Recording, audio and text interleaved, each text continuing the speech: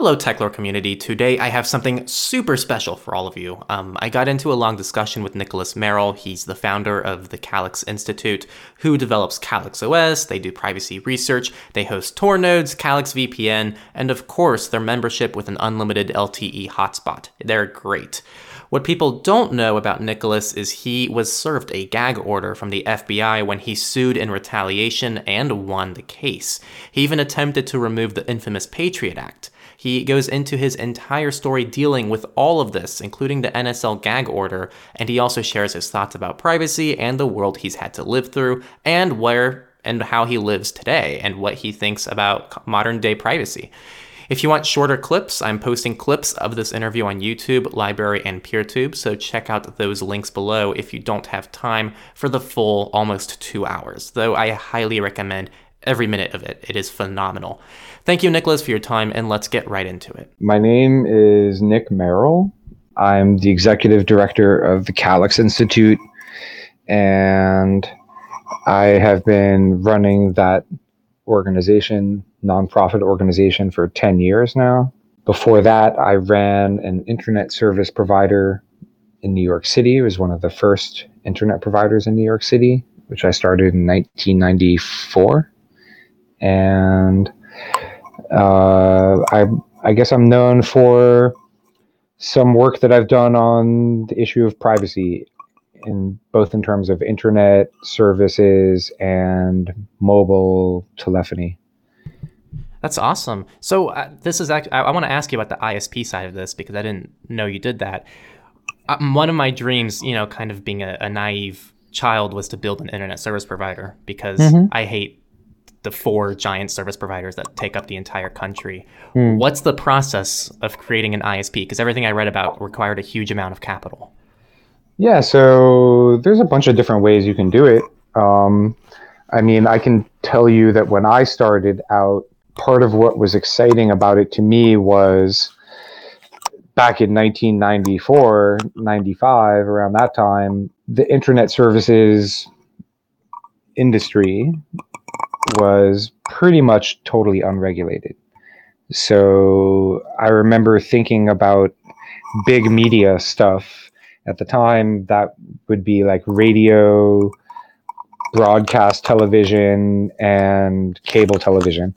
They were all heavily regulated industries, and FCC and city and state franchises and all this kind of super regulated stuff. Whereas the internet at that time had like no regulation. It was just the Wild West. And, I remember thinking at the time that if you wanted to own some type of a broadcast media thing back then, you would have needed $10-20 million easy to even just buy a license, because the whole thing is they don't really issue new licenses for stuff like that. The number of licenses that they have is static, and that's what it is, and they're not doing new ones. So all that happens now is people buy and sell the existing licenses. And I was able to start this internet provider for like 10 grand. So what's the process? Back then, I ordered a T1 line. Have you ever heard of a T1 line? I have not. That might be before my time. It is, yeah. It's really old. So a T1 line was a dedicated data line, and it ran at the blistering speed of 1.5 megabits bidirectional. So 1.5 megs up, 1.5 megs down. And this was like the T, I don't even know what it comes from. It's a telecom term.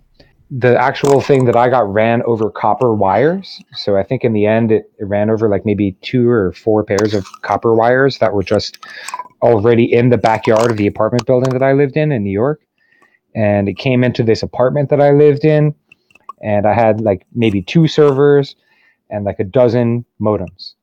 And at that time, there was a company called US Robotics that made these modems that originally they had pioneered 9600 bits per second modems,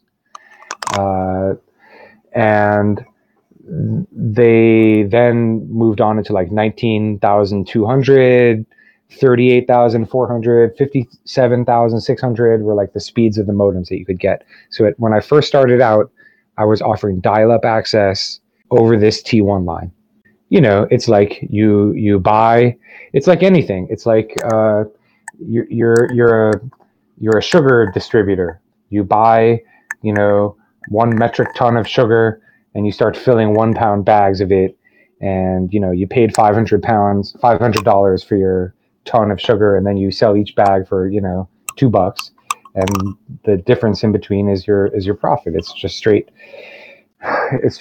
like commodity capitalism. It's a quantity of goods that you buy low, you sell high. It was really different back then, because it was like the whole thing that even made it possible was the beginning of Linux. If it wasn't for Linux being free, then I couldn't have afforded to do it, because prior to there being Linux, you would have to have bought some kind of commercial Unix, like Sun, or there was a commercial Linux that was called BST, and I think those licenses by themselves would have been the 10 grand. So it was only the fact that Linux existed and was free that I was able to even start doing this, and everything was super, like you would just be blown away by some of this shit. Like, to install Linux on the first server, I had to buy boxes and boxes of 3.5-inch floppy disks, and I had to, in my memory, I think it was like over 100 floppy disks. So I had to put the install media on like 100 and something floppy disks. And if there was even one bad block on any of them, the whole thing would fail. So it was like this insane process where it said like, insert disk 1, now insert disk 2. And this went on for like 100 and something disks, loading the install media, and then finally, installing it on the hard drive. It was this painstaking process. It took me a long time. I started in this little apartment with 2 servers. Then I moved to a bigger place. Then I moved to an office. And so really, I think that business only was in 3 places. But then later, I ended up having a partner in Europe who lived in the Netherlands. And so we had like a sister company over there by the same name, but it was like the European branch, and it got more complicated later. Then the whole .com boom came, and there was like a lot of money being thrown around. I was not into that, so I was kind of just turned off by that, and I didn't really participate in it, even though I was like invited to participate in it, but I sort of declined because I just thought that it was gross. And yeah, I mean, it was a crazy time. The 90s and early 2000s in that business was just crazy. There was so much money being thrown around. There was so much, people were starting the stupidest companies and getting just insane amounts of money for them. Yeah, it was interesting. I'm sure I can guess your thoughts on lots of the cryptocurrency projects, which has a lot of resemblances to the .com bubble.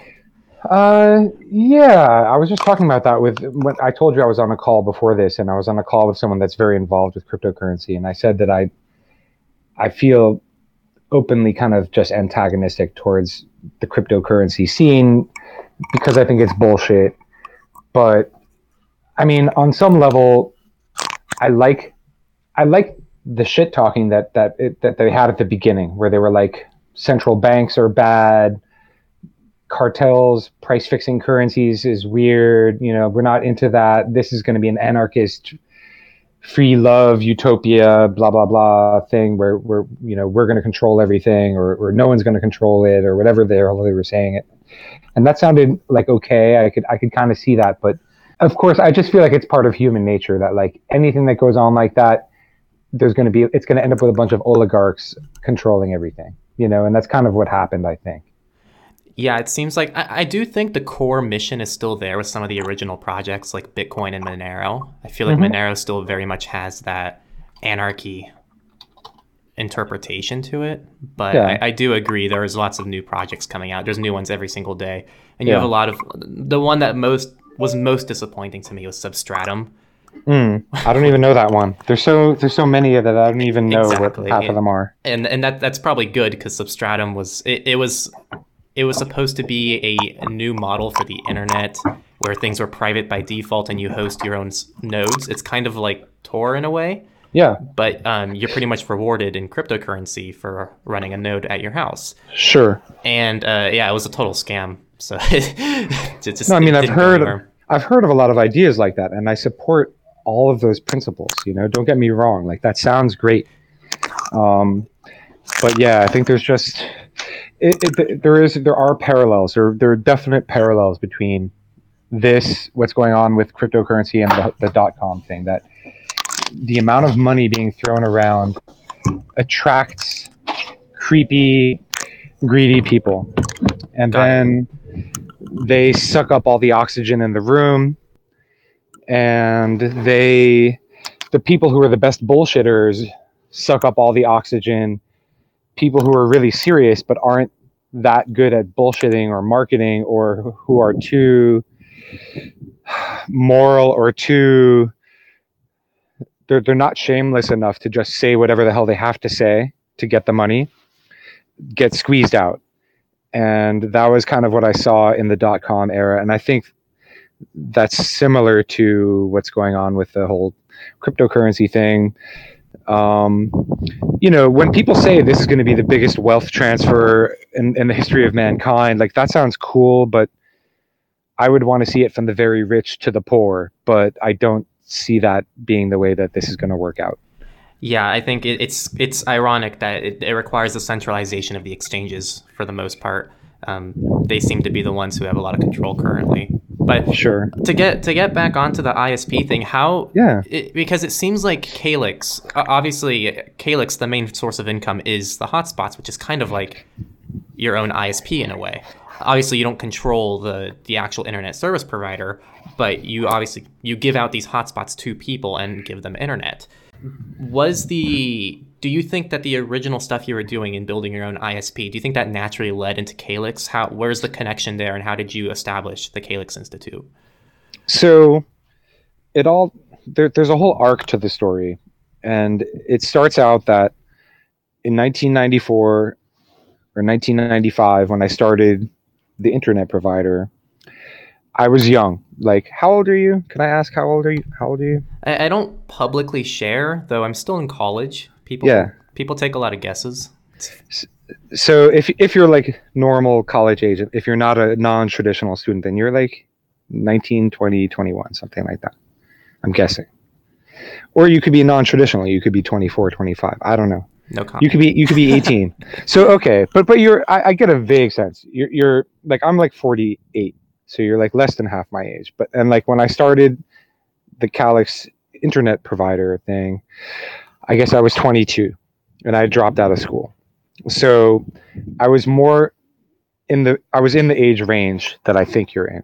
And I had this whole dream of like changing the world. I thought I could work with other people that wanted to change the world, and I thought that the internet was this amazing tool where you could reach out to people literally across the planet, which you couldn't have previously done. It extended people's reach, like people that didn't even have a huge budget, and it made it so that they could like talk to millions of people instantly, and not just people in this country, but people in countries all over the place. So you could organize huge movements. I thought it was a really huge thing. I think I did truthfully see that. I had a vision of that much of it, and that was why I got involved in it. 10 years later, I was still running the thing. That's when I got this national security letter thing. And at that point, I really started to reconsider what I was doing, because a lot had happened in 10 years. And I ended up understanding that even though I wanted to base my life around trying to change the world and make it a better place, that wasn't necessarily a way that I could make a living and feed myself and pay my rent. So the people that I wanted to work with most were super poor. And it took someone explaining all this to me that I needed to figure out a way to actually have a stable income in order to be able to help people and to do the type of work that I wanted to do, or to make the change that I wanted to make. That I wasn't going to be it wasn't going to be conducive to like producing actual change, to be like constantly on the verge of starving, or like not being, or having your landlord chase after you because you didn't pay the rent. So what I ended up doing was working for big businesses. I worked for these advertising agencies because New York is the home of Madison Avenue and big advertising agencies, and I ended up working for them and hosting websites for them. And I ended up having some really blue chip clients. Like I was hosting the website for IKEA. I was hosting the website for Mitsubishi Motors of America. I was hosting Snapple iced tea and Tanqueray gin and M-Track Acela and a whole bunch of other things like that. Snapple? Yeah, it's okay. It's okay. All right. I think it's okay too. Okay. I only personally like the lemon iced tea one. I don't really like a lot of their flavors. Okay. All right. And I don't drink it anymore because it's not good for me. But the thing was, though, if you think back to like what I was saying, I'd wanted to change the world. I got down this tangential wild goose chase, trying to figure out how to make enough money so that I could give stuff away to the people that I wanted to help. But then pretty soon I got sort of wrapped up in making sure there was enough resources and making sure that the thing was sustainable. And what happened was I just realized by the 10th year, when I started getting involved with this legal battle, that I wasn't doing what I had originally set out to do. And because I was in it, I was in the middle of it for so long, and I worked really, really hard. Like my work habits were such that I sort of like worked for like 16 hours and then I slept for 8 hours and then I got up and worked for 16 hours again. And it was just like that for like 10 years. But it was like I was working for myself, so I didn't resent it. It wasn't like someone was cracking a whip over me, forcing me to do it. I chose to do this, and I was happy because I felt that I was my own boss and I was free and I was doing whatever I wanted. But at the 10-year point, it sort of hit me that this wasn't really what I had originally wanted to do. I didn't really want to be working for these ad agency people and these big companies, which I didn't even really respect or like that much. I didn't feel like they were actually adding too much to the world in general. So I sort of got disillusioned with it, started to think about what it was that I'd originally set out to do. And then, part of what helped me have that thinking was getting this national security letter from the FBI and then having to do a lot of thinking about it in a very isolated and like introverted way because I wasn't allowed to tell anyone about it. So somehow I spent a lot of time thinking about it, and I sort of pictured. Do you mind explaining the letter you got, like for context for people who don't know about the story? Mm-hmm. What happened was after September 11th, after 9/11, the government kind of went a little bit overboard in terms of wanting to have insight and control over all information interchange, all phone calls, all internet traffic, all money moving around, everything. They just wanted to know everything. And because I ran this internet service provider, I got swept up into this whole thing. So I got this letter. And this letter said that I couldn't tell anyone that I got the letter. And it raised a huge quandary for me. It was like a legal and ethical quandary, and it had a lot of fear wrapped up into it because crazy stuff was happening around that time. Like at that time, the president said that he could declare any person just on his own, without a court and without anything. He could just declare anyone to be an enemy combatant and put them in Guantanamo in Cuba in a secret prison forever, just on his own. And it was really, and then he started to do it. And then there was these like mass roundups of Muslim men that was going on, and like people were just disappearing. And it sort of started to seem like some super dystopian like fantasy novel of like what happens when a society just becomes lawless and rule of law just crumbles and disintegrates, and it turns out that that rule of law was really just on the honor system the whole time, that it wasn't really mandatory, it wasn't really enforced in any way. One of my favorite things I've heard about that was in Cory Doctorow. You brought him up in our messages. I read Little Brother, and one of the biggest takeaways was a terrorist attack is most successful when it actually makes a long-term impact on a country. Yeah. And I think in some ways that was one of the biggest successes of 9/11. We're still suffering the consequences of it today because of the fear. For sure. Yeah, absolutely. That's totally true. So I got this thing. I couldn't talk to anyone about it. And then I had like, I don't know if you know this concept of like, it's like a story from like, I don't know, from like Buddhism or something, of like a man goes and climbs to the top of this mountain and just goes and sits there like in the cross-legged Buddha pose and just thinks about like what is enlightenment or something. Do you know what I mean? There's a thing where people isolate themselves. It's like a story. I think the original Buddha, I think it was 40 days sitting under a tree. I think. Okay. But there's also one about sitting on top of a mountain somewhere, right? Like climbing a mountain and just sitting on a ledge somewhere by yourself. I'm not sure about that one. It doesn't matter. But yeah, your point still stands. Yeah. And so I felt like because I couldn't talk to anyone about what was going on, that it was sort of like that for me, that I could only think about it in my own mind. And I couldn't talk it through with anyone, and I couldn't really bounce ideas off anyone. And so I, maybe because I grew up as an only child, I was already pretty comfortable with just having long trains of thought inside my own head and not talking with anyone about it.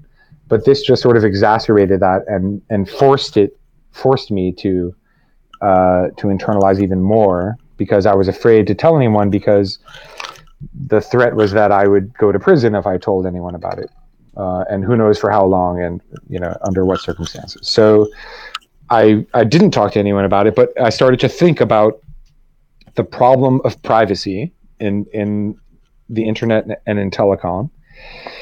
And I thought about how I was pursuing a strategy. At that point, the American Civil Liberties Union, the ACLU, had become my attorneys. I was suing the FBI and the Department of Justice, challenging the constitutionality of the Patriot Act. And so I was pursuing a path of litigation in the courts, right? And it seemed to me that there were sort of three ways we could deal with the problem that we had found ourselves in the United States at that time. You could try to litigate it, and you could say, hey, the Constitution says we have the right to free speech, and you can't search our stuff without a warrant. You learned all the stories about the Revolutionary War and what the king had done and why they wrote the Bill of Rights the way they did. So you can sit there and argue all these points. Hey, the Constitution says this. Constitution says X. You're doing Y. You have to bring what you're doing in compliance with the Constitution. Or you could go through the legislative process. So you can go to Congress and you can say, hey, Congress, you need to pass laws that say that they can't do Y. They have to do X, like the Constitution says. And the third thing you could do is try to take a technical approach to deal with it, where you use encryption and you redesign the networks in a creative way so that they're not just building up huge stores of data. Historically, like phone providers and internet providers collected all the data on every single website you went to, what pages you were going to on the website, whether you were just reading or whether you were posting, all the timestamps, everything, and just stockpiled it. And the phone companies, like even now, AT&T supposedly has over 30 years of like phone records on every single person. The black rooms. Exactly. And Exactly. they also, even when it is encrypted, there is still some information they can get with deep packet inspection. Sure. It's spooky. Sure. It's interesting you brought up those three solutions because I feel Mm-hmm. like they're applicable to a lot of the privacy concerns. I feel like on a Sure. broader level, we can obviously fight for privacy on our own using things like Signal, end-to-end encryption, Tor, VPNs. We have these tools accessible to us, but it's kind of, if we only did that, it's just a cat and mouse game. Yeah. It kind of has to be addressed on a systemic level, I think. Exactly. All three parts need to come together for long-term change. Sure. It's just an interesting way of looking at it. I like how you brought that up. So I guess this is a long-winded way of getting back to your question, though. You said like, how did I get into starting this institute thing, and why? And the whole reason was that I spent I spent like 12 years in litigation with the FBI and the Department of Justice, and like I would say like we won three huge battles, but we kind of lost the war because we couldn't ever get the case to go all the way to the Supreme Court.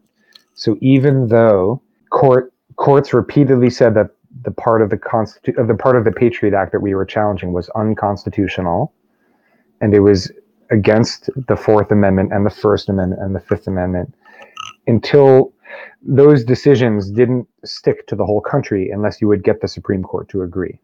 And the government, the DOJ and FBI part of the government, they just kept appealing and appealing and appealing because they had unlimited time, and they were sort of working in conjunction with the Congress to undercut this lawsuit. So I started to understand that it wasn't really a level playing field, and I probably wasn't ever really going to be able to beat them. And in some ways, they also chipped away at the impact that I could possibly have in really interesting strategic ways. They undercut and they pulled the rug out from under what I was able to do. And so I started to just feel that, like, I wouldn't say that that litigation is hopeless, and I wouldn't say that the legislative process is hopeless, but I am more disillusioned about their viability now than I was at the beginning, and I was already not especially convinced that they would work at the beginning. But I was willing to try, and so I think at the end of that long experience, I started to feel like, well, I'm going to go full force into the technical solutions angle, and I'm going to try to work on that because I'm not a lawyer, and I'm not a lobbyist, and I'm not. I spent all these years with this court case. I went down to Washington. I presented in front of all these congressional people. I did a lot of this stuff, but I just felt like given my limited resources, my limited background and education and abilities, that I would be better served, and I would more likely be able to have an impact if I just worked on the technical part. And so that's why I started the Calyx Institute. Before talking a little bit about Calyx, a quick question. After going through all of that, it seems like the whole... I feel like the main reason you even chased after this might have been a moral obligation. You believed in that everyone deserved a private life, but I think you might have also believed in the Constitution and the country itself, and I don't think you liked the direction things were headed. Is that a valid interpretation? Yeah, 100%. So my question is, after going through that process and figuring out, well, the odds are completely stacked against an individual who's trying to make a positive change, have you lost faith in the system to some extent in the United States, or are you still confident that things will slowly change? I mean, the thing is, like I've seen a lot of stuff over the past 20 years or whatever that makes me skeptical of how our system works, because I feel that there are inherent weaknesses in it, and there are like contradictions in it, and our country and its system is kind of super antiquated. I remember learning years later about how Many of the European countries rewrote their constitutions after the Second World War, some of them even as late as like the 1970s. And they had privacy built into the Constitution, which we don't really have explicitly. And they had women's rights built in, and they had protection for the rights of the disabled built in. They had all kinds of modern stuff we didn't have in our Constitution because that just wasn't really a thing back in the 1700s. And I started to feel like our system is like, it's a weird patchwork system where we've tried to plug all the holes in our Constitution with adding different amendments and laws and stuff on top of it. But it's not, what they did in Europe was just scrap the old constitutions from the 18th century and start over at some point. They had like constitutional conventions, which we could have, but we never do. And so I kind of do feel like there is something really super messed up. I think a lot of people think this, that there's something super messed up about our country in terms of the level of corruption, where like the people with the money always end up controlling everything.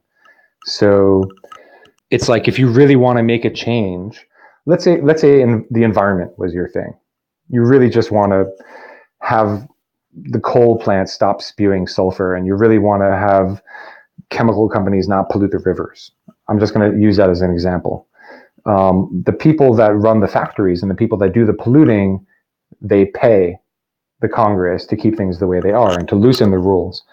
And I kind of have gotten to the point where I feel like if environmental people want to be able to beat them, they need to actually pay Congress more than the polluters, which is a super cynical point of view. And it's kind of like disgusting, but it's just sort of accepting that this is how our system works. It's whoever pays the most gets to make the rules. Whoever's got the most money makes the rules and the power. So, I mean, do I think that like our country is hopeless? No. I mean, I could have left. I would have left if I thought it was hopeless. I definitely don't. I'm here. I'm in it for the long haul. Like, I'm not leaving. I'm here. I deliberately set up in this country. I had the opportunity to move to Europe when I owned that company in Europe. I didn't do it. No, I feel like a sense of connection to the country.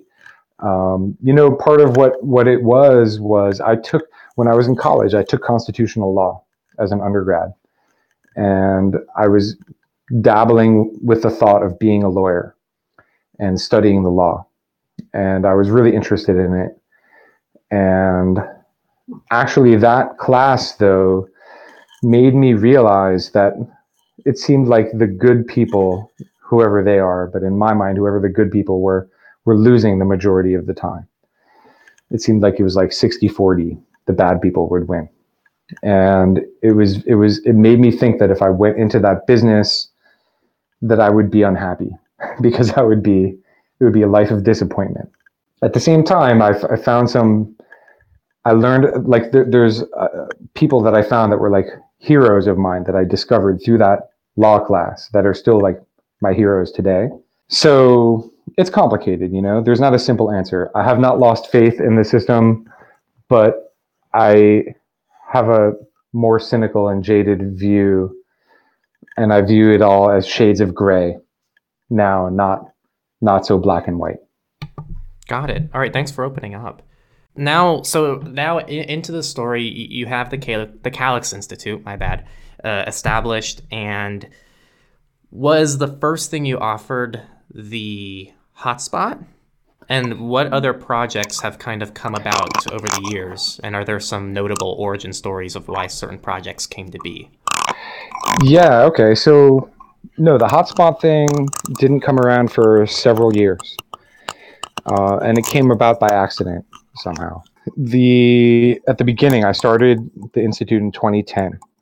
And it wasn't until around maybe 2013 or 14 that we got access to the mobile internet plan with a nonprofit partner that we have. The first few years, I had this idea to try to build a prototype of an encrypted ISP, like a zero knowledge internet service provider.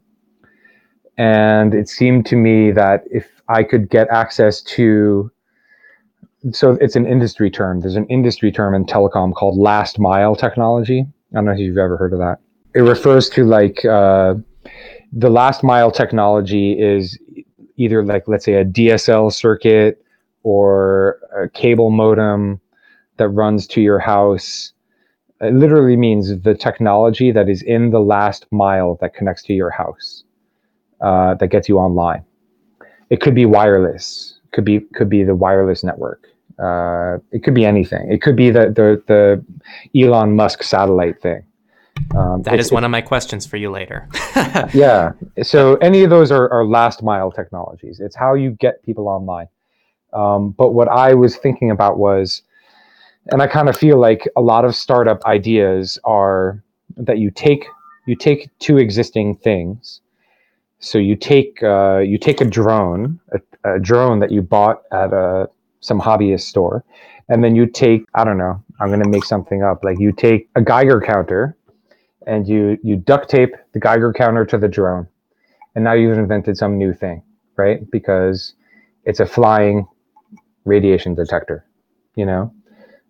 And so what I was trying to do was take any generic last mile technology and then attach a privacy layer to it and figure out a way that we could have an internet service provider that would not have insight into what the customer was doing, because my thinking went back to myself as an internet service provider with the government demanding information from me on what our customers were doing.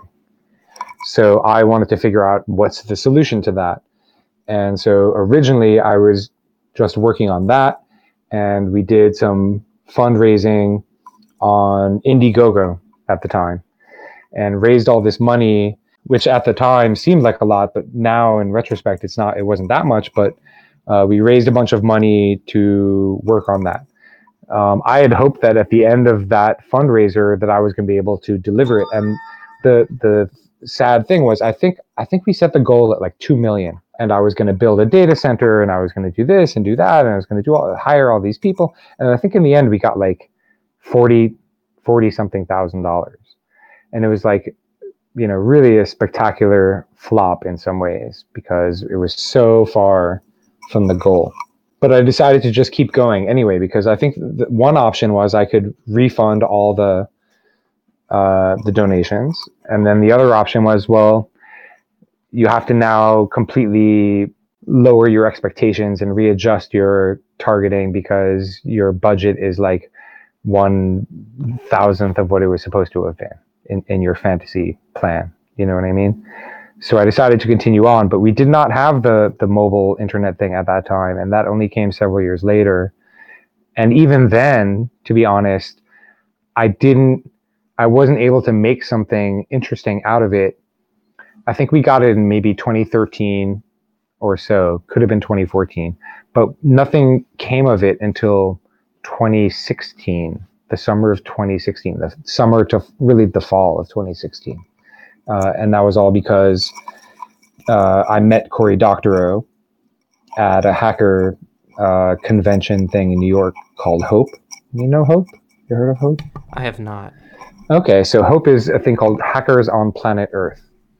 And it is a thing that's been going on for like, I'm going to say 27. Maybe I'm confusing it with DEF CON. I don't know how many Hopes there have been. Something like 20. More than 20. It's an annual thing. It's like a big convention. It's been in New York forever. 2600 Magazine. Do you know 2600 Magazine? That I do. Not to make you feel old, but it was kind of a historical cybersecurity book, and it referred to like some old magazines used in the hacker space. I saw they recently posted something on their Twitter. I think they were in support of Black Lives Matter, and of course that caused some controversy. Yeah, like I'm sitting here, I'm in my basement lair. I have a little desk in my basement, and I have this stacks of old 2600 magazines, which I started collecting when I was like 14. And they ran this hacker convention. We, the Institute, had a table in their vendor area. And at that table, and they give they pretty much give away these vendor tables to nonprofits. Like they charge you like a token amount, like $100 or something, but then they let you have a vendor table there.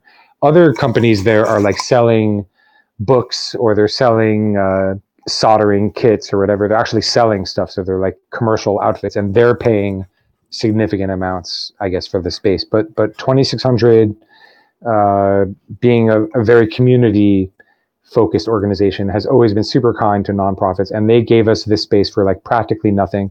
And we even split it with a couple of other organizations. This little tiny like 6 foot by 8 foot table. We like each had like 2 feet of it, and we're trying to sign people up to become members of the Institute, and other ones were trying to raise money for whatever things they were doing. And I met Cory Doctorow, and he became a member of the organization. He knew about me because he knew about the national security letter case, and he had written about it, but we had never met until that time. And then he asked me, he said he was going to go on the road that summer in his RV, and he was going to bring the hotspot with him, and he was going to continue updating Boing Boing while he drove around the country. And he said something like, if I write about your organization and this membership program you have, if you got a lot of people signing up really quickly, would you be able to handle that? And the funny thing was, at that time, I was like working in my basement all alone. I had no help. And I just told him, yeah, of course, bring it. Like whatever will happen will happen. Like I have all the resources in the world. Don't worry. And I just totally lied because I just was blowing smoke. And I also didn't really understand how deep his following was at the time. And so then I think this was in June, maybe June, July, something like that. I didn't really hear from him again. He went off, and I guess he did his road trip. He came home. And then in September, I was out of town, and I was at one of the Tor developers conferences. And all of a sudden, the web traffic, I watch it like obsessively.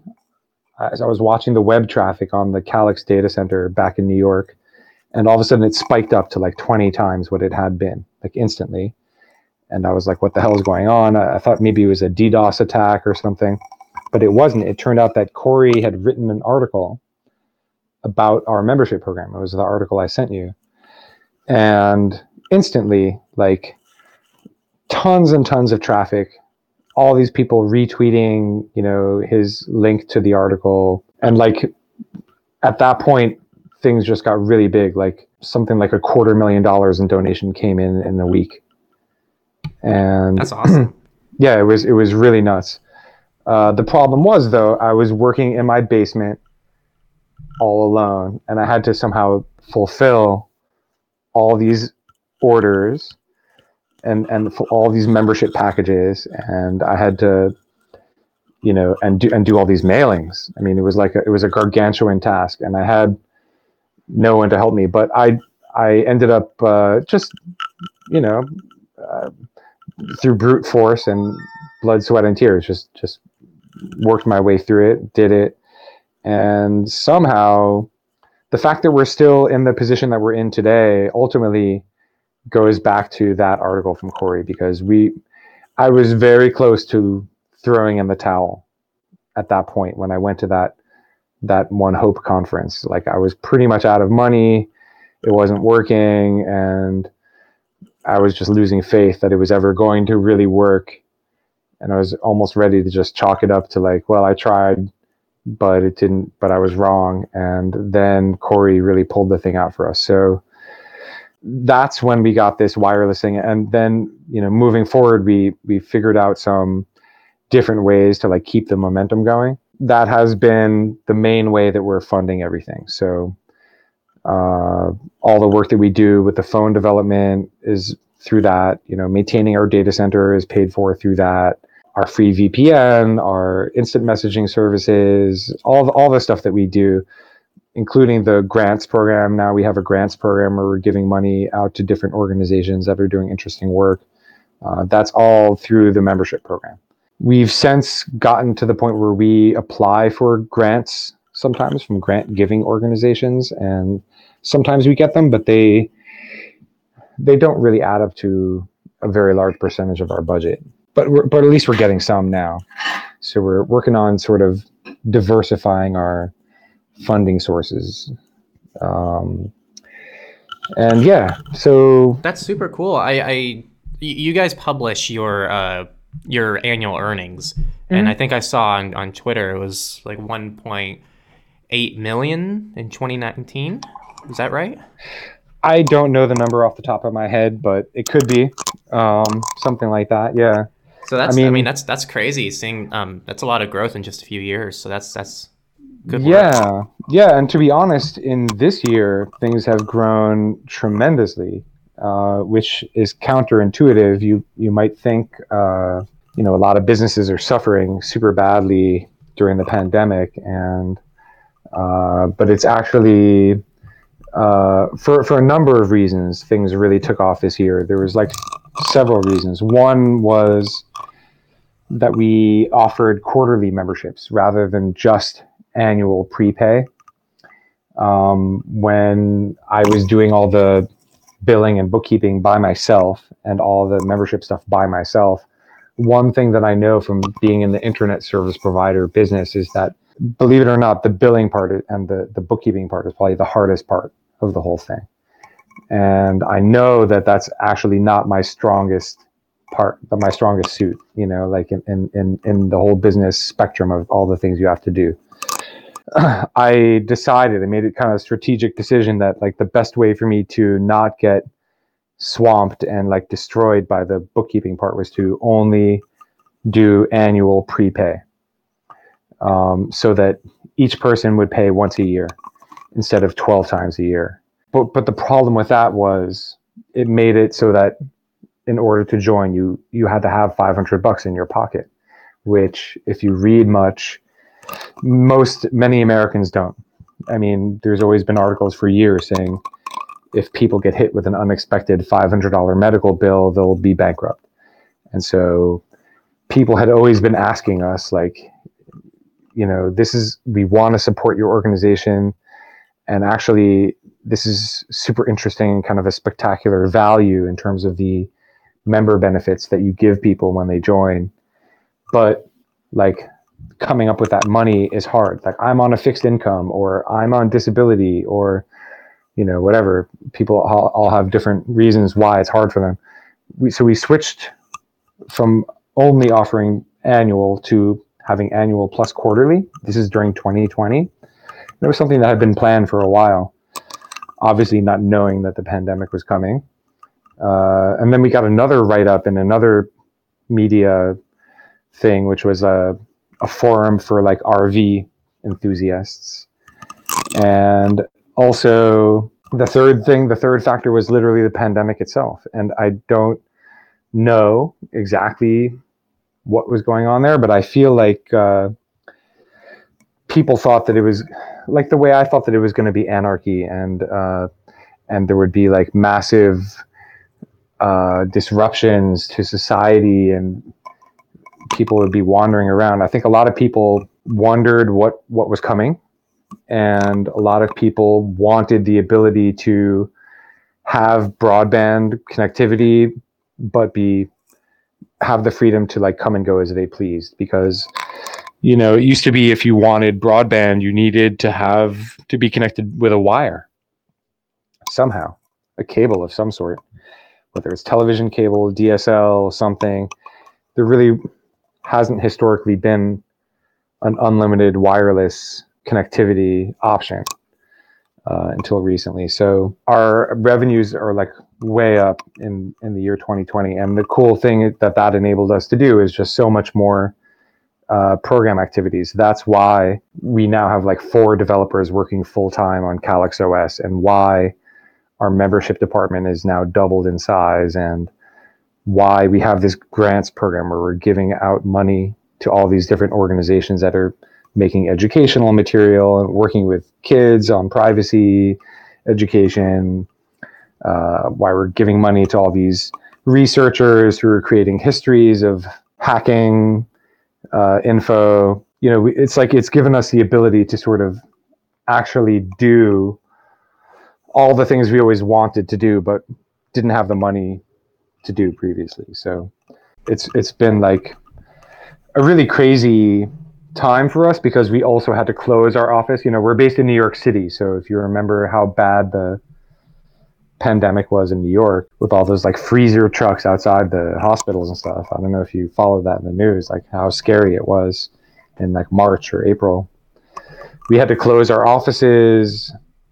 We all had to go work from home, and it was like super disruptive for us, and incredibly hard to adjust. And of course, we still had to keep paying for our office and all that stuff, but we couldn't go there.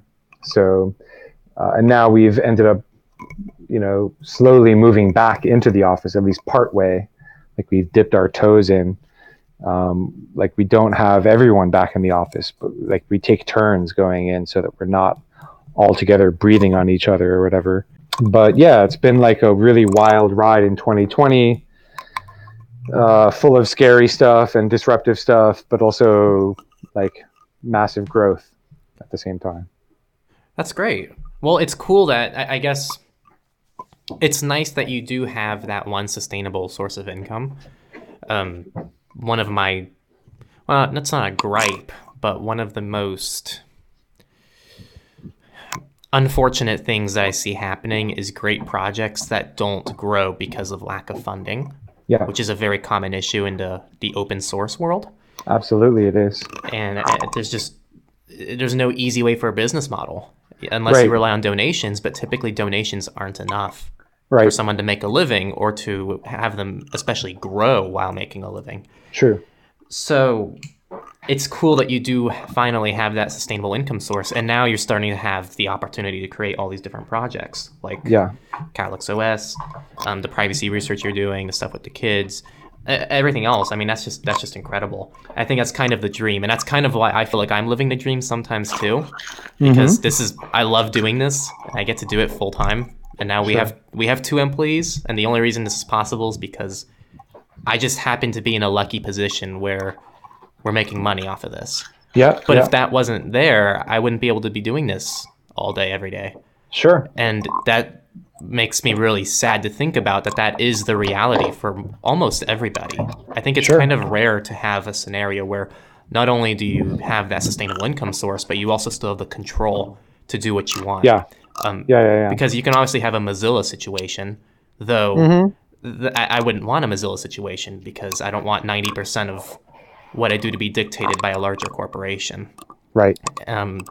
So yeah, that's just congrats to you for having that. I think it's awesome, and I think a lot of people wish they had it. But I think it's also good inspiration for people who want to do that. I think it's possible. It does make the Institute kind of a unicorn within the world of open source organizations and privacy organizations, in that I watched, other organizations, the ones that just ask people, if you like what we're doing, give us money, struggle. And they're very vulnerable to like changes in the economy, recessions, things like that. Both and also for-profit businesses. I mean, where I live in New York, all the small businesses are drying up. Like they're almost like half of them have to be gone now. It's a super tough time, and if we were reliant on grants, the grant stuff comes and goes. There is a thing called the Open Tech Fund. I don't know if you ever heard of them, but they have historically funded Tor and Signal and a whole bunch of projects that you know and probably love. But they get their funding from the U.S. government in a allocation from Congress every year, and their funding basically dried up. And so a lot of projects are like, they were totally dependent on this one single source of income, and now they're left in a lurch really suddenly with no warning. So we're working on diversifying our funding sources, actually, because we don't want to be totally dependent on on the hotspot membership benefit thing as a draw. We're trying to figure out different ways that we can have different ways of giving benefit to people and making people's lives better, but also engaging with them enough that they want to donate and support our work. So like sustainability is sort of like our mission, I think, for 2021, figuring out how to diversify. So to kind of summarize where we are so far, we kind of started with your history. We worked into how that tied into Calyx and how it generated revenue, how you've kind of turned it into what it was in 2013/2014 into 2020, and also your goals for 2021. I guess the main missing piece, which is probably one of the, I guess it's the elephant in the room, is the FBI case. And we kind of talked about it earlier. But I haven't done much research into the FBI case.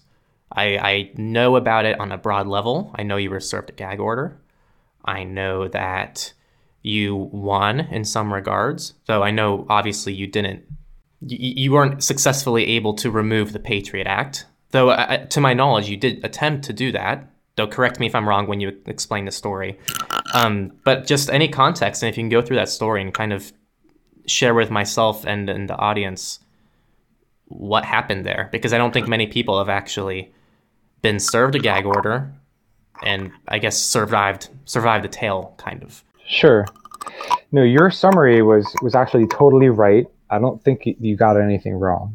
You know, I ran this internet service provider, and as was the custom in those days and largely still is today, companies that transit people's data, they tend to keep a lot of records on what's happening, what the people are doing, for a bunch of reasons. Sometimes it's because they view the data as a potential gold mine, that it has its own intrinsic value, like data mining. Other times it's for legitimate business purposes, like they want to be able to predict their growth. So they want to know how much, if they need X number of gigabytes of bandwidth this year, how many they're going to need next year, so that they can plan properly.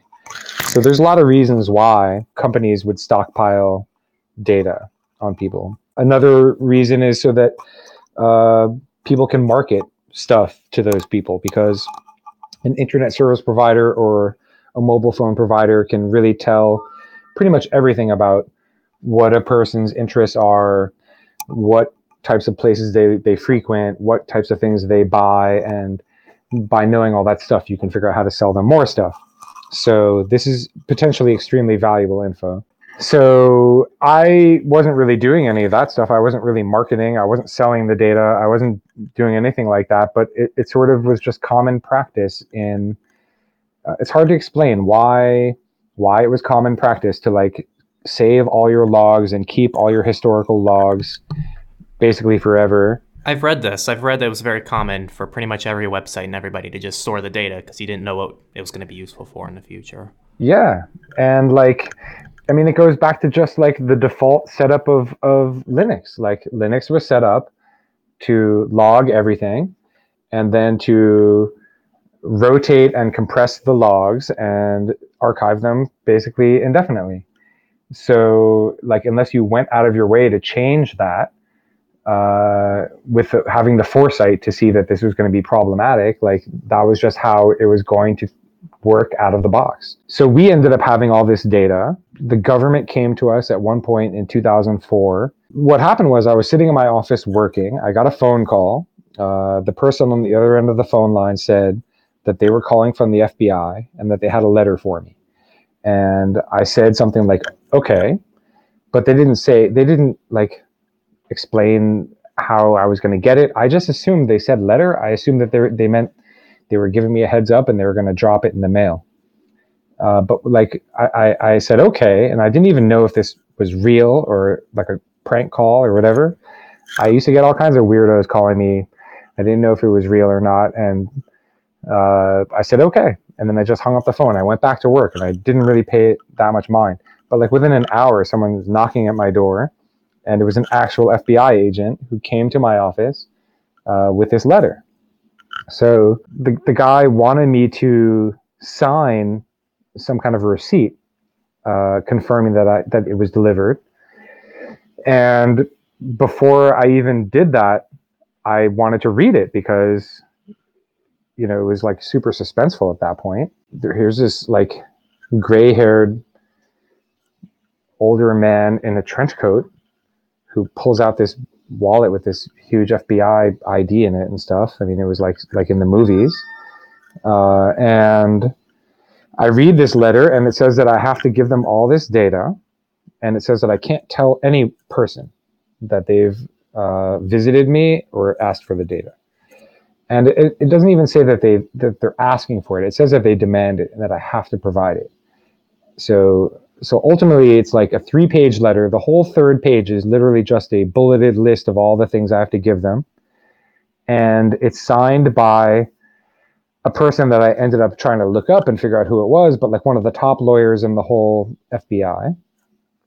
And I actually said I had the presence of mind, and maybe this went back to my constitutional law, my one constitutional law class that I took. And I said to the agent, like, what about my lawyer? What about my business partners? Because it said I could tell no person. It was super absolute. And he said like something to the effect of like, I'm just here delivering the letter. I'm not really qualified or in a position to answer your questions. Something like that. Like he just refused to answer me and just acted like he was just a delivery guy. But he was clearly, he clearly knew more than what he was telling me. I felt. Anyway, he didn't answer me. But the irony of that was like the question that I asked him right there hit to the heart of one of the central legal problems with national security letters, which is that prior to September 11th and prior to the Patriot Act, in order for the government to have seized records like they were trying to do with my company, they would have had to have gone to court. So you have a system of checks and balances. And the FBI would have had to have made claims in front of the court, backed up with evidence that they had some type of proof that a crime had occurred or was likely to occur, and that they had some evidence that there would be evidence that they needed to seize at this company. And then the court, the judge at that point, would typically either agree with their argument or would push back on them and would say like, hey, this is really not convincing. You haven't really convinced me that they're likely to have anything. So there was a theoretically adversarial situation that they had to go in, where they had to convince someone from a different branch of government.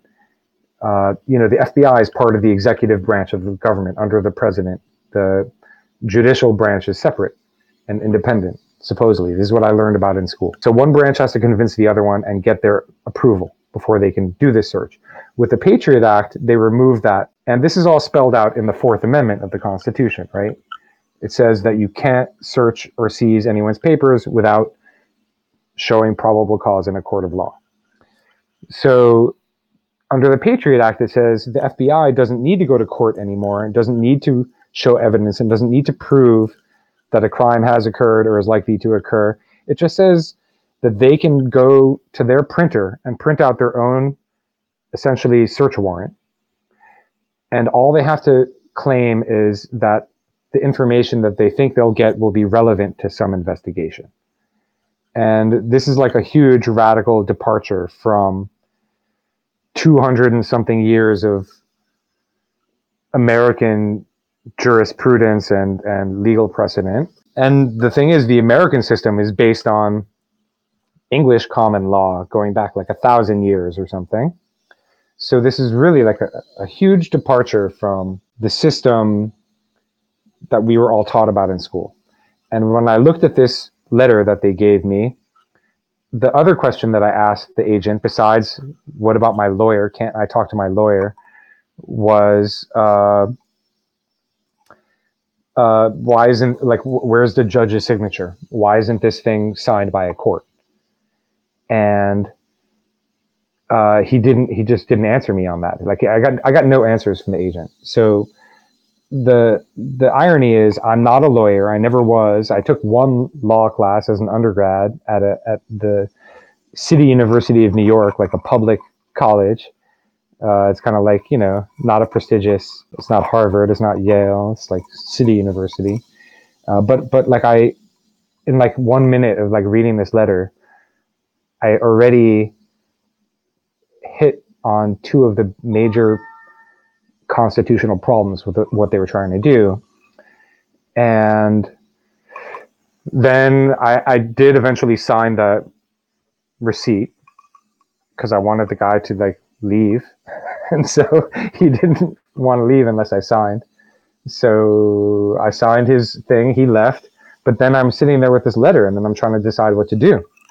I was lucky in that I had a lawyer that worked for my company, mostly doing boring stuff because I'd never had any excitement like this ever in 10 years of running the company. It had only been boring contracts and, where do I put up the posters that tell you about minimum wage or whatever, all the boring business law. I knew this lawyer. He was actually my friend before he ever became a lawyer. So like, we had an actual personal relationship. And I called him up, despite that the letter said I could not tell any person. And I said I needed to meet with him. And he said, okay, let's meet so-and-so. So I went somewhere and met him. And I showed him this letter. But, the letter said that I could not tell any person. And here I was telling another person. But I knew from my one law class and from watching movies and TV all my life and having grown up in this country that you always have the right to a lawyer. And they can't tell you that you can't talk to a lawyer. So I felt confident that it was my right to do that. But at the same time, the letter was very plain, very clear, very explicit that I was not to tell any person. So I knew I was also in violation of what the entire FBI was telling me what to do, and like one of their top lawyers. So I was actually terrified in terms of doing this, but I didn't know what to do. And I didn't feel like I should just hand over. I knew I couldn't hand over the info on our client because it would be a massive violation of their rights. And I started to think about how a person that runs an internet provider or a mobile phone company or a regular phone company has a huge responsibility when they're holding onto super private data.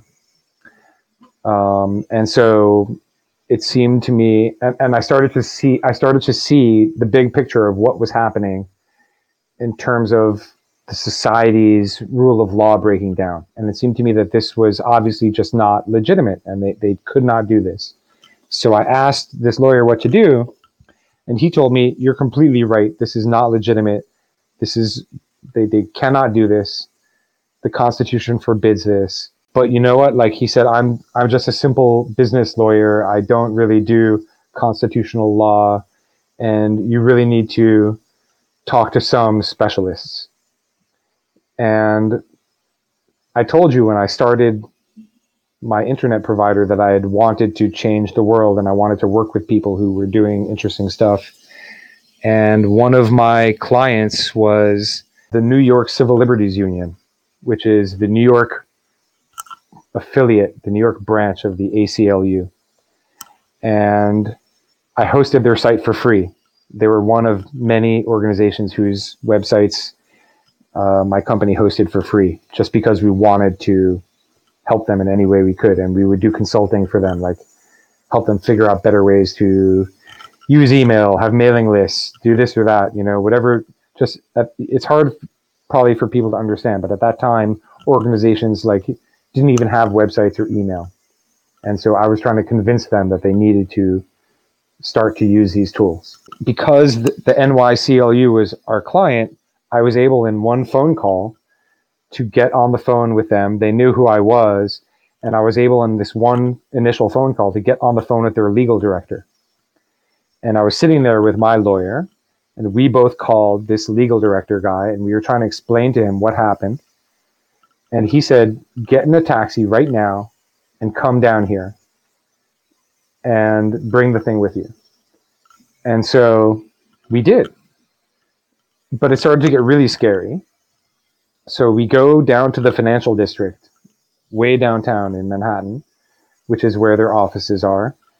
And we go up in this elevator to like the 18th floor or something. And we end up in this guy's office. And this guy's like, I don't know, 65, 70 years old, very serious lawyer. He's the legal director of this whole organization, the multi-million-dollar civil liberties, basically law firm, advocacy firm. And we show him this letter, and he's completely shocked, and he's never seen one.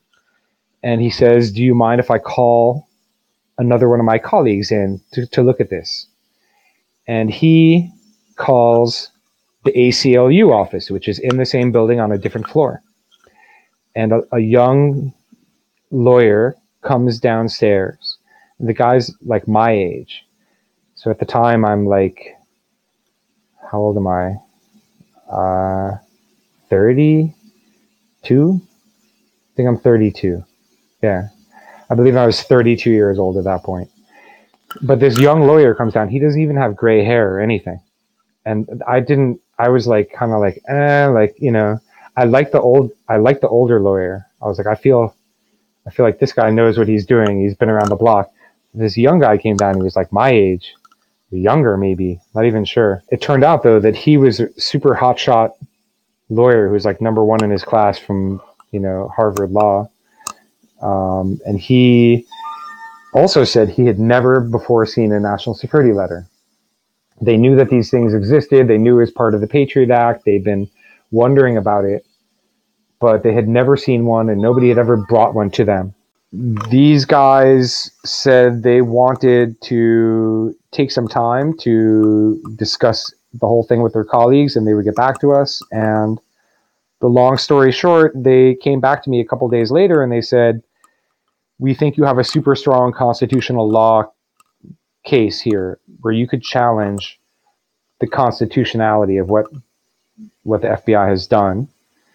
And not only what was at stake was not only is the practice of using national security letters instead of court overseen warrants potentially unconstitutional. They said they believed 100% that it was unconstitutional, but that the entire Patriot Act could be overturned. And the whole thing could be ruled unconstitutional and basically repealed. So there was a huge amount of stuff at stake because so many things that the government was doing at that time in terms of spying on everyone, like all the stuff, a lot of the stuff that Ed Snowden was talking about was all enabled by the changing of the laws and the weakening of the systems of checks and balances that was done by the Patriot Act. And they said that if I wanted to bring a lawsuit against the FBI and the Department of Justice, that they would be happy to represent me pro bono, like meaning for no charge.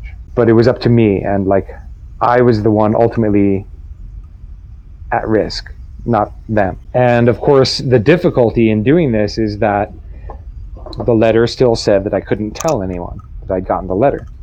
So if you can't tell anyone, but I've just now, in this story that I've told you, I've gone and told my lawyer, and then we went and called the legal director of NYCLU, who then called someone from another organization, the ACLU, and they brought their lawyer in.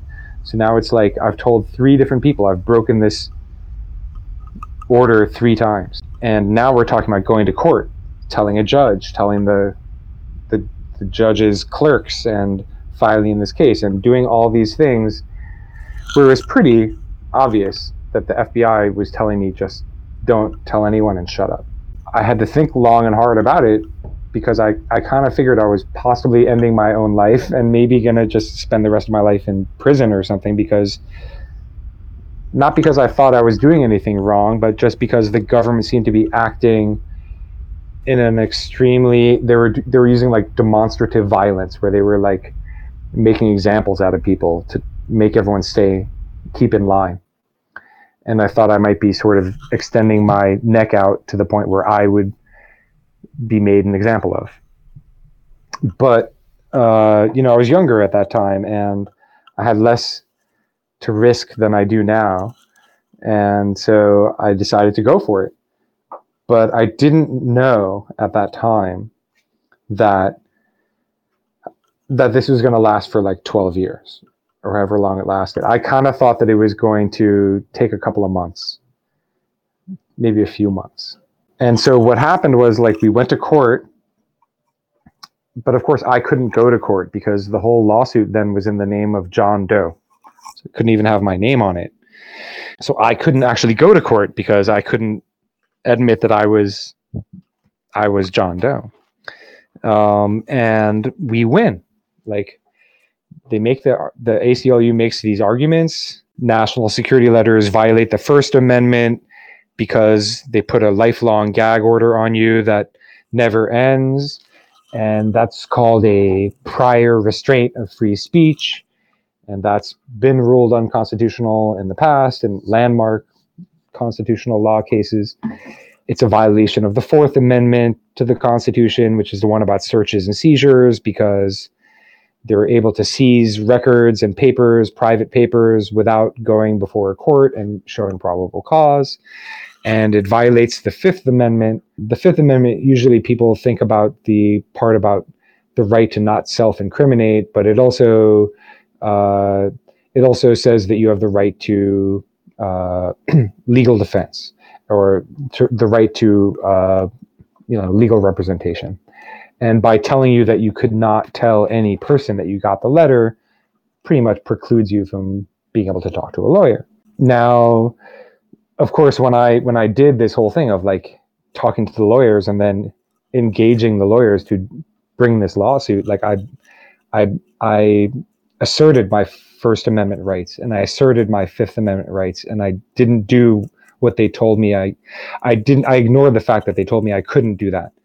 But I pretty much figured I was screwed because of that. And so that's, I guess, part of what I meant by earlier in our discussion, I think before this was officially the interview, but where I was saying about waiting for the other shoe to drop, or just living with stress and fear and tension for extended periods of time, and how maybe in some ways it prepared me for the pandemic, because, pandemic is scary. Like, the case literally went up and then down and then backwards and forwards, and then I basically stopped for a period of time when I got a partial, like I sort of got a partial win, and I decided to just take a break from it for a while after like 10 years, right around the time when my kid was born.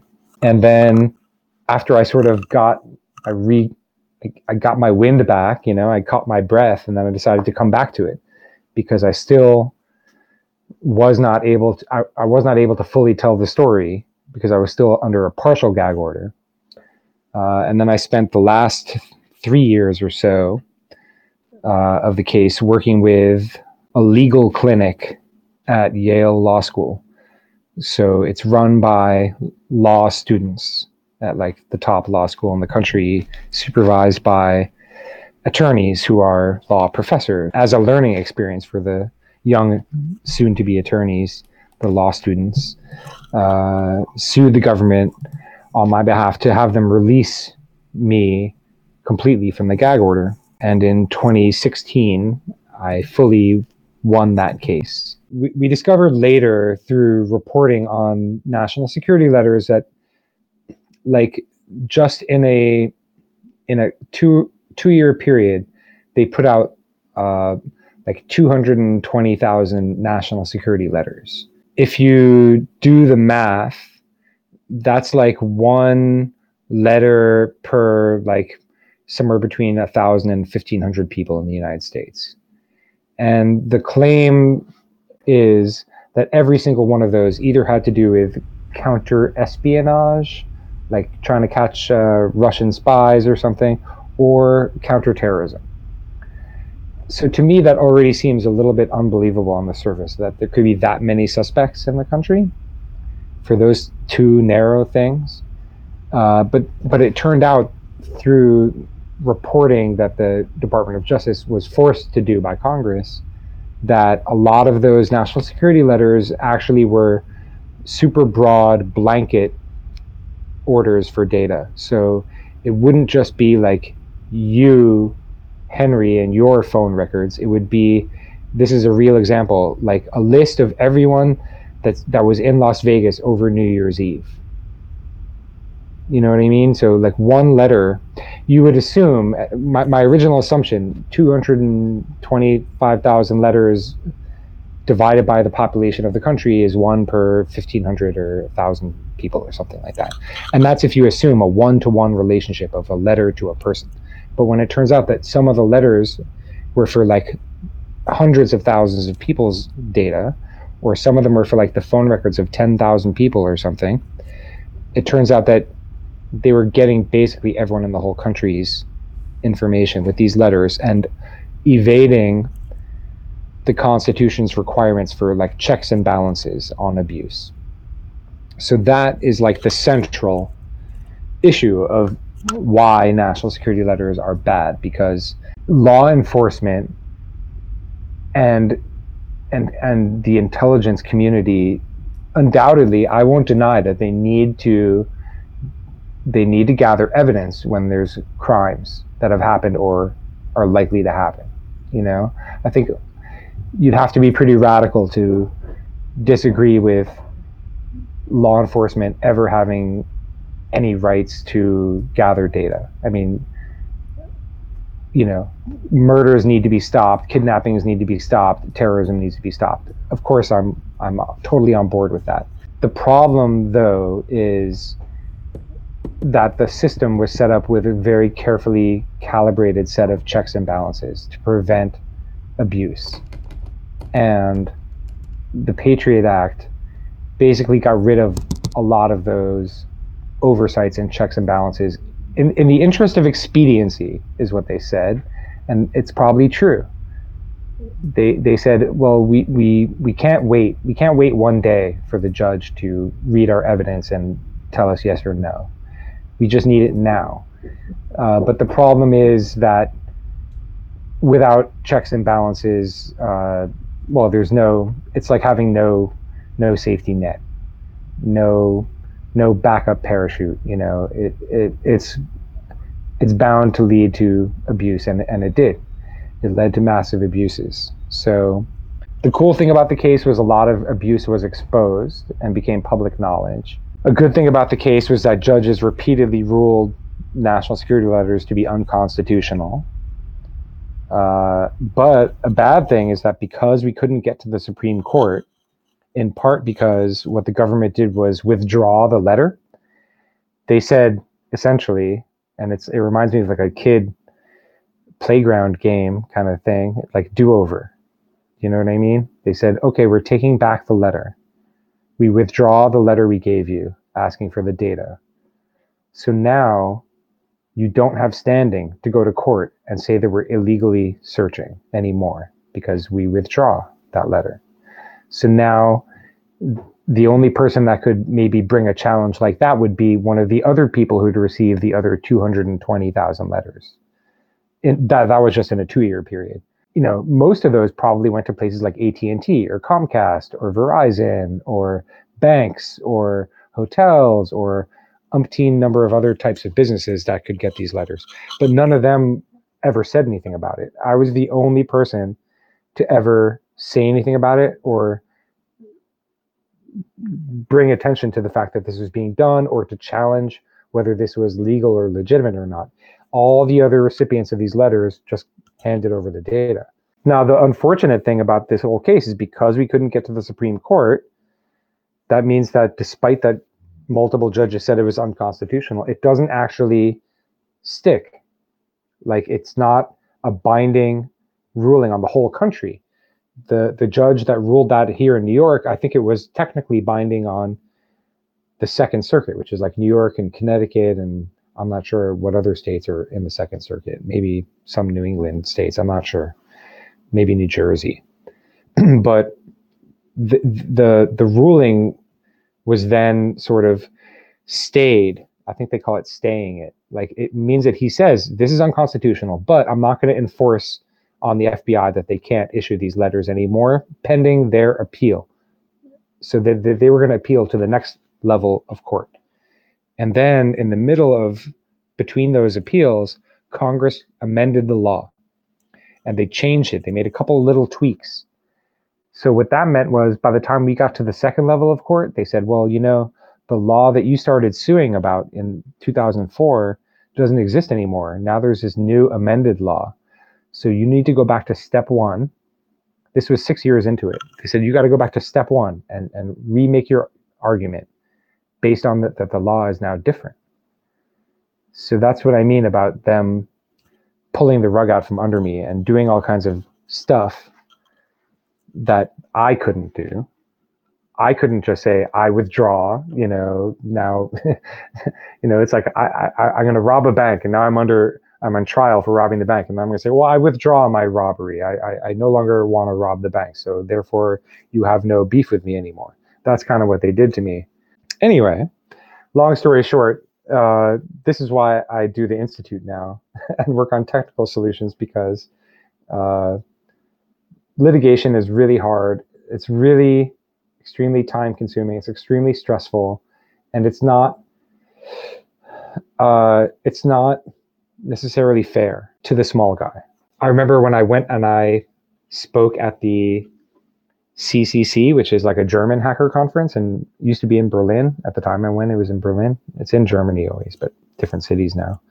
It was the first time I really spoke in public about this experience. It was the first time I ever told everyone about it. I spoke on a stage in front of like 3,500 people or something in a huge auditorium. And I was terrified. And then after the speech, someone came up to me and told me that in Germany, because of their modern new constitution, unlike our old one, they didn't have to like prove standing. Like in the US, you have to show that you've been injured by a law before you can challenge it. They said in Germany, you can just go into this special constitutional court, which is right at the top and has a side door where you don't have to climb the ladder of all the different levels of court. And you can just say, this law is unconstitutional. You don't have to prove that you've been affected by it. You don't even have to prove that the law has been used. So I remember learning that other countries' court systems that I couldn't have been, as I explained, I told this whole story in a long form. All these people who were German told me, oh, like in this country, they couldn't have pulled the rug out from under you like that because you don't have the same, they just have a different system.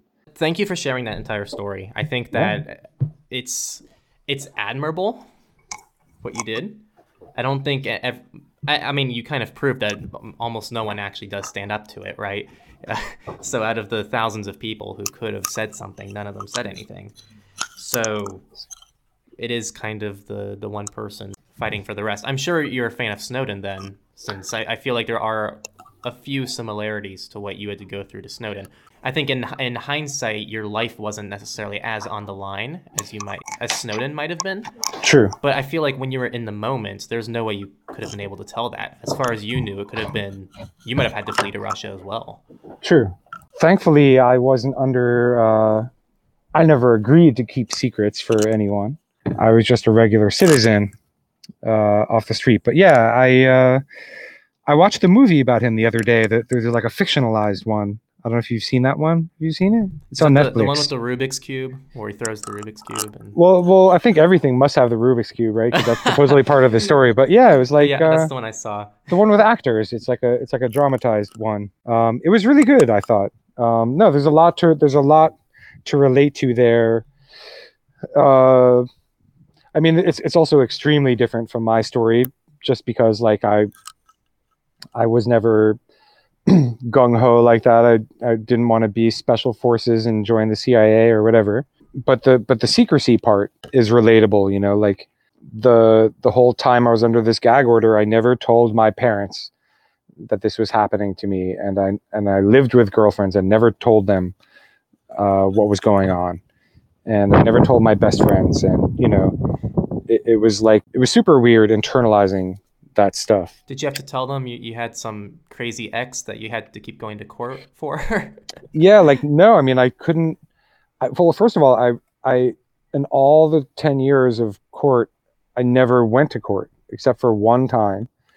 Like it was never safe for me to go to court because they were closed sessions of court where they wouldn't let random viewers in, like in a normal court session. Like anyone can just come in and listen or watch, reporters, people off the street. But these were closed sessions. So if they let me in, I would have to sort of say who I was or what was my business there. And I wasn't allowed to identify myself. So I never got to go to any of the court things. I just heard the stories later. Only the lawyers could go. The only time I was ever able to go was when the Second Circuit appeals court heard the case. And at that point, they knew that like all these entire law school classes were going. So I was in a like standing room only spillover room with like 500 law students or something. And I kind of just looked like one of them. So that was the only time I ever got to go to court. Other than that, like it was all just stories I heard. But so, yeah, no, there was quite a bit of secrecy that I had to keep, and I was afraid. Obviously, like his was way different, and like maybe they were going to kill him, and maybe they still are. I don't know. That's super scary. But also, I don't know. At that time, this post 9/11 time, it was also a very crazy time. So yeah, I can relate to parts of the story in ways that probably not everyone can. I guess my final fun question for you, and I mentioned it earlier. I went on a run with a friend this morning, and we talk about Tesla, Elon, and SpaceX a lot because they're always on the news. And so we were talking about Starlink. Yeah. And so we were just talking about how, you know, Starlink, pretty much the core mission of Starlink is to bring internet accessibility to more people who don't normally get internet, which is eerily similar to the Calyx hotspot. So I guess I'm more curious, what are your thoughts on Starlink? I know some people don't agree with the satellite side of things, but it kind of ties in with the Calyx mission. And do you see it complementing things? Do you see it almost being a competitor? What are your thoughts on that whole business? I mean, like, I don't see it as a competitor because I don't see I just don't think of what the Institute does in terms of competition, you know, like I want ideological goals to happen. I want, one of the things we're against is what's called the digital divide. The digital divide means some people can get good internet, fast broadband, and many, if not most of the world can't. You know, there's all these studies that talk about young children, their education, people's economic opportunities, so many things that are now becoming increasingly tied to access to resources, like online resources. So to the extent that anyone builds any technology that brings more people online, that's something that we strongly support, and we want that to happen. There was a guy who reminds me of you years ago who had this plan that he was going to buy this satellite. It was a satellite that was already in space, and he tried to raise all this money to buy this satellite, and he was going to make it beam internet to much of the world. It was just one satellite, and this guy, I don't think he pulled off this idea, but he was a young guy with big dreams that thought big, and he wanted to do this, and it didn't work. And so it's like Elon is not the first person to think of this idea. He's the first person to really get, I think, this far, and it's exciting. I think that what the Calyx Institute's mission and Tesla's mission, or SpaceX, or I don't even know what company umbrella the satellite internet thing is under, but Elon's mission, let's say, I think he wants to create change in the world, but it's making a ton of money is integrally tied into what he's trying to do. And so if it was up to me, like I would like to see the global south. I would like to see Africa, which doesn't have fiber optics laid across it like the US or Europe.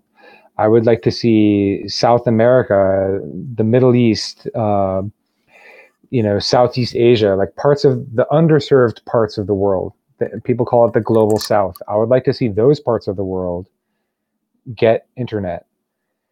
And for people in those countries to be able to have increased educational and economic and social opportunities that they thus far haven't had. And so I worry that SpaceX or whoever it is that owns Elon's satellite project won't be motivated. I feel like their desire to make lots of money won't motivate them to help the poorest people in the world, which makes sense. I'm not casting aspersions on them. I'm not judging them. I'm just saying, like, for-profit entities, especially ones with stock, they have like a legal requirement and they have a fiduciary duty to make as much money for their shareholders as they can. And generally speaking, helping destitute poor people is not like the fastest way to making tons of money for your shareholders. So that's just an unfortunate reality. So the thing is, I'm also a huge proponent of the open source world, and everyone knows about open source software, but there's also open source hardware, and there's all kinds of interesting collaborative things that countries can do together. I would like to see something maybe exactly like what Elon is doing, but maybe run by the United Nations, where there could be like an international satellite internet service that would cover the whole planet or something like that.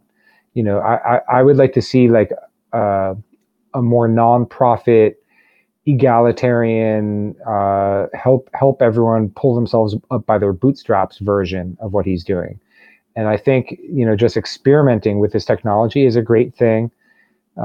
Developing the whole set of, like, the way they have a grid of the satellites to cover all the different areas and zooming around on their orbits is great. Like, this is, and showing that he can do it for super cheap is incredible. Like everything, like solar power, the cost of solar power plummeted in recent years and decades. Like, I think the cost of satellites will also plummet as people figure out how to do this more and more inexpensively. So, like, I'm excited by the technology. I think it's great. Personally, I would like to put a different spin on it. The spin of trying to help people who don't have as many options, and who are not as rich. I don't know how much you remember things, I guess, people like me say in the Calyx Matrix room, but pretty early on, I thought it was just the OS, because that's what I was mostly looking at. I was looking at different Android ROMs for our community, and then I eventually found the hotspot, and I was like, gosh darn it. If I had known about this 6 months ago, this was exactly what I was looking for. Sure. Because I was looking at my monthly budget, and Sure. I like living frugally. Sure. I like buying the bare minimum that I need, and I like living a pretty minimal lifestyle. And I was seeing this monthly bill for this crappy internet. I was thinking there has to be a better way. There has to be a way to get out of Comcast's one option ecosystem. Yeah. And I did find something extremely similar to Calyx. It's a hotspot. It's an upfront high cost, but you have to qualify for it. And I didn't qualify for it. So I was just kind of limited with no options. And then I finally found, and I decided to just dish out the cash, because I actually experimented going with just my mobile data plan for a whole month. I canceled Comcast. I paid the upfront cost that you have to pay to cancel. Mm-hmm. And I tried to go a whole month on 12 gigabytes of data for all my devices. Uh-huh. It was How'd that hard. go? It Yeah. was not easy. Yeah. And I think I ran out 27 days into the month. Oh, wow. So So you almost made it. almost made it, but it's extremely challenging, and it does comfort me knowing that I'm in a very privileged position where I get to just I can pay the upfront cost to just cancel my Comcast and experiment for a month Yeah. using some experimental thing. But that's the reality for a lot of people. A lot of people do have to live on possibly 12 gigabytes of data in a month Oh no. or less. That's not even the beginning of it. The truly poor in the United States do not have internet, and they have to go to the public library or McDonald's or something like that to get online. That's the reality of it. That's why a lot of the work that we're doing is with public libraries. And I guess one part of the national security letter story I did not tell was that somewhere like after I won in court the first time, a bunch of public librarians in Connecticut, they saw news coverage of how I won, and NSLs, the letters, were declared unconstitutional, and they had also received one because the FBI was going to the public libraries and gathering all the library patron records.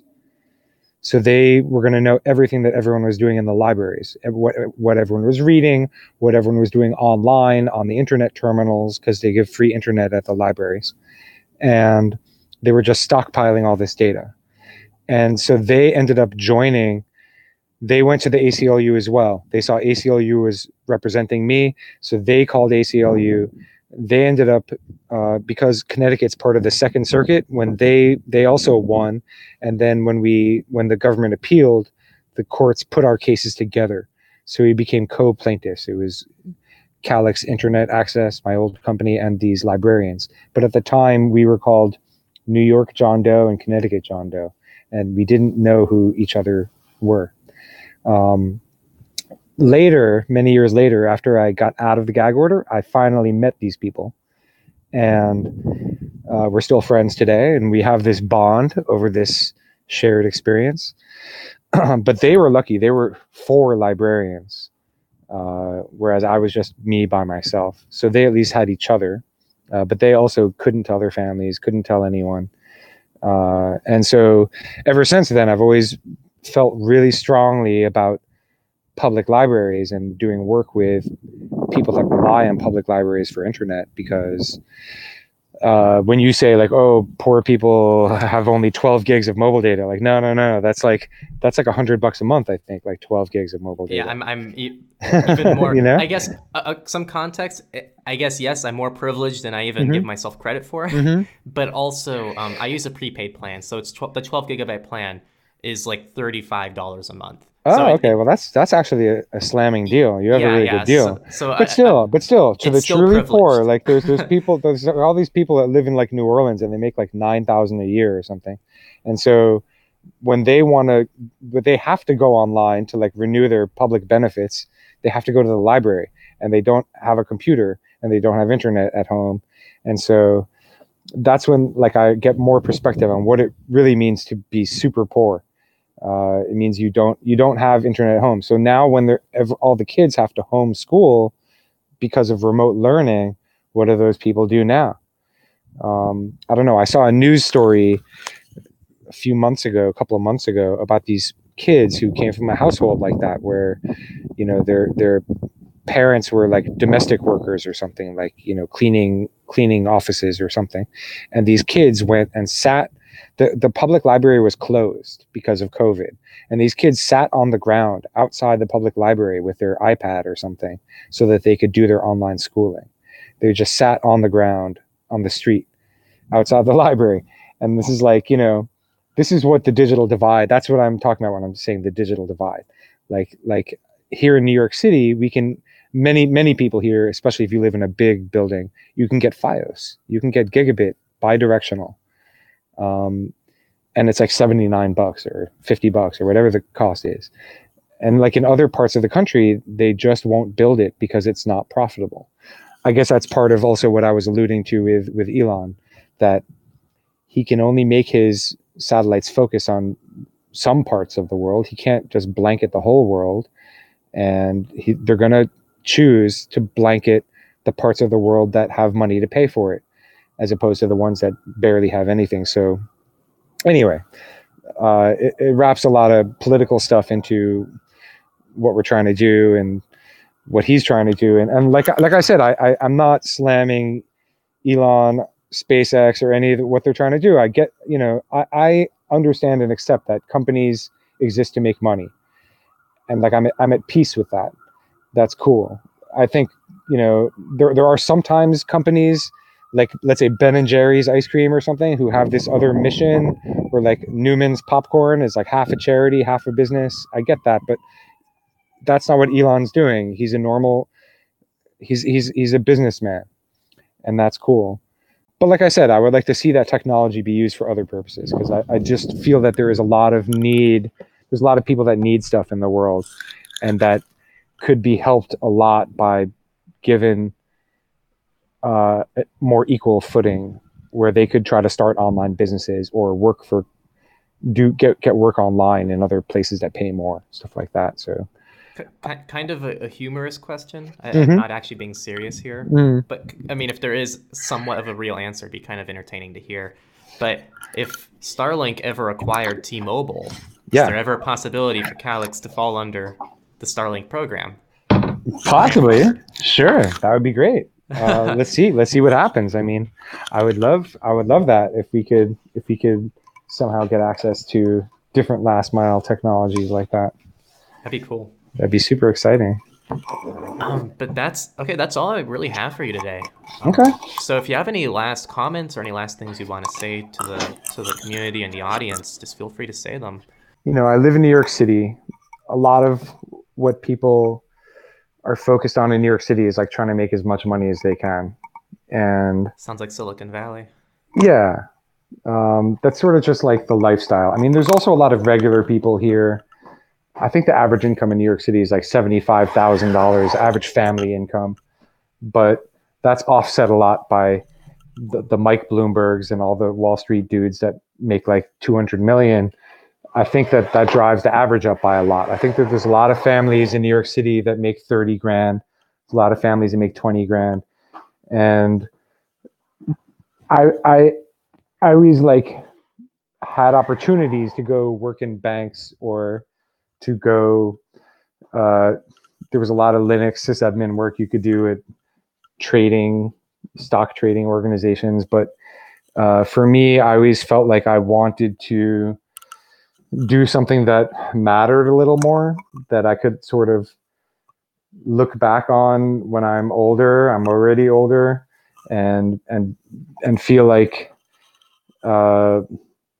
what I work on matters. And so I just want to encourage people to think more about that in their lives, like when they decide what they want to do with their life, to just realize that like life is going to be hard no matter what you choose to do, but like I think it gives a lot of satisfaction to me anyway, and I want to encourage other people to try to find things that they can work on, that they shouldn't. I'm not saying take a vow of poverty and don't enjoy life and don't have anything, but to find something to work on that somehow is a positive contribution for your own benefit and like enjoyment of life, just to give your life more meaning.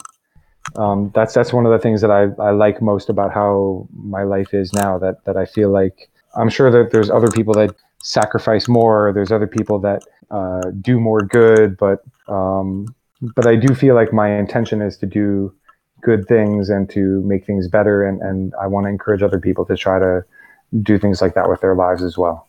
Well, it's been a pleasure getting to know you. I've wanted to talk to you for a long time. Your whole story fascinates me. So thank you so much for your time. This has been a crazy long talk. This is almost guaranteed going to have to be split up into different videos, because it's going to be over 2 hours. For sure. So thank you for your time. It's been a pleasure. And definitely, if you ever have any questions or anything comes up or any updates, just feel free to let me know. Absolutely. Thanks, Henry. Yep. Nice to chat with you. Yep, you too. And that, my friends, was the interview. I want to thank you for listening, and definitely go check out the Calyx Institute's website in the description. I love my Calyx hotspot, and we're actually posting a review of that Calyx hotspot in the next couple weeks. So make sure to subscribe to us on YouTube, LBRY, or PeerTube to catch that review and what their unlimited LTE hotspot is like day to day. Thank you again for your time, and this has been a Surveillance Report special. See you next time.